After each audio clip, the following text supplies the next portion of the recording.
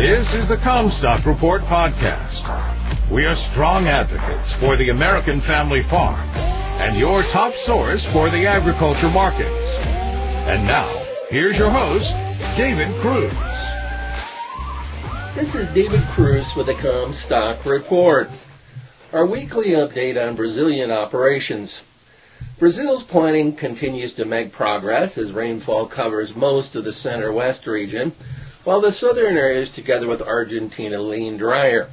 Overall, soybean planting has reached 40% of the country, with Mato Grosso leading the way at 70% complete. With mostly normal rainfall so far and accelerating planting progress, overall production potential continues to signal 145 million metric tons as reality. There's a long ways to go in this season yet, however, but a successful planting period will go a long way toward ensuring a healthy crop. Soybean exports have reached 83.4 million metric tons so far this year, compared to 81 last year at this time. Exports should easily reach or surpass 85 million metric ton as the goal for this season, although they will continue to slow down as we near the end of the year.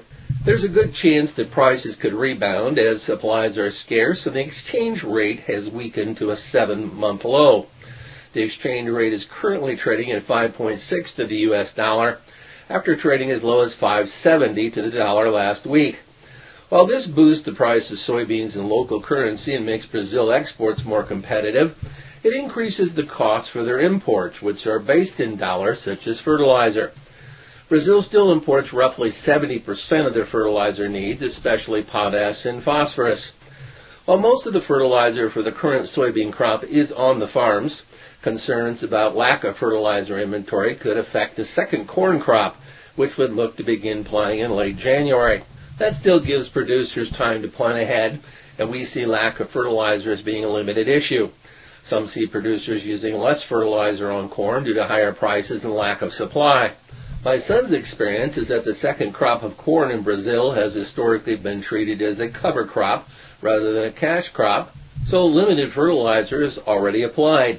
Depending upon the soil fertility, it was already common for some farmers to only apply nitrogen using residual P and K from the soybean crop. Record commodity prices could challenge that old mentality. If farmers think they can get a decent yield with $6 corn, it'll be worth investing more in that crop, not less. Despite higher prices for fertilizer, an argument could be made that some farmers would increase their fertilizer rates as corn prices are still hovering toward their record highs. As long as the soybean season takes place on schedule, it will increase the likelihood that the second crop of corn will follow on schedule as well. This increases the yield potential as well as the producer's willingness to invest more in that crop. Switching now to corn, first crop corn planting continues to make progress with some of the earliest planted fields in late August already beginning to form ears. Prices remain elevated with export prices reaching nearly $6.80 based on a weakening currency and limited supply. Exports are reported at 13.8 million metric tons so far this year, compared to 23.8 million last year at this time. At this rate, it'll be difficult for corn exports to even reach 18 million metric ton, and some think they may stall out at 16. Remember, at one time, exports were thought to reach 35 million metric ton, only to be revised lower due to the drought there last season.